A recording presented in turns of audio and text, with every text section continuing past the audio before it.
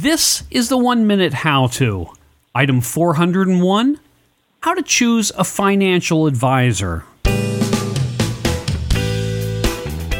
Hello everyone, this is George, your host. On this show we've got Gail Bebee, and she's going to explain to us how to choose a financial advisor. Gail, can you first tell us a little something about yourself?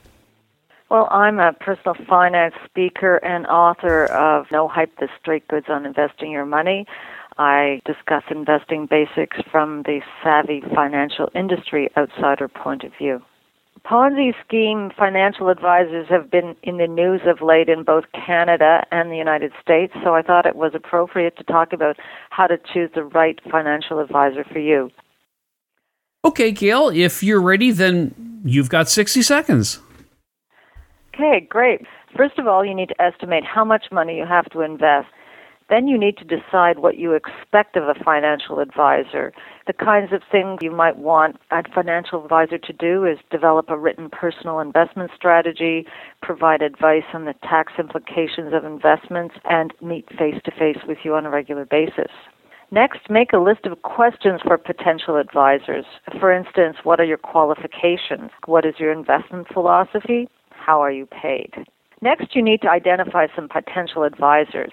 Do some research and identify the 2 or 3 most promising candidates from the leads that you've obtained. Confirm that the advisor and his or her firm have the stated qualifications and offer the promised services. Check that they are in good standing with their professional association.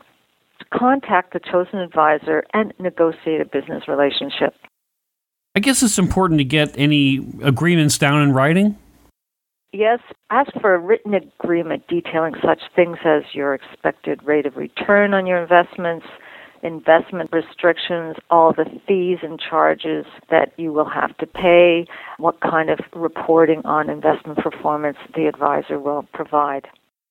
Now, I'm wondering, when someone is advising you as to how to utilize your resources, does it make sense to separate that person from the individual who's going to actually implement the plan?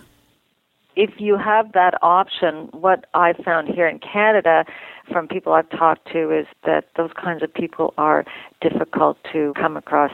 Most financial advisors also sell investments. Okay, Gail, is there anything else you'd like to talk about? I just wanted to let listeners know that my book, No Hype, the Straight Goods on Investing Your Money, has lots more details on choosing a financial advisor and many other aspects of investing. You can find out more at nohypeinvesting.com. Gail, thanks a lot. I appreciate it. Thanks for inviting me, George.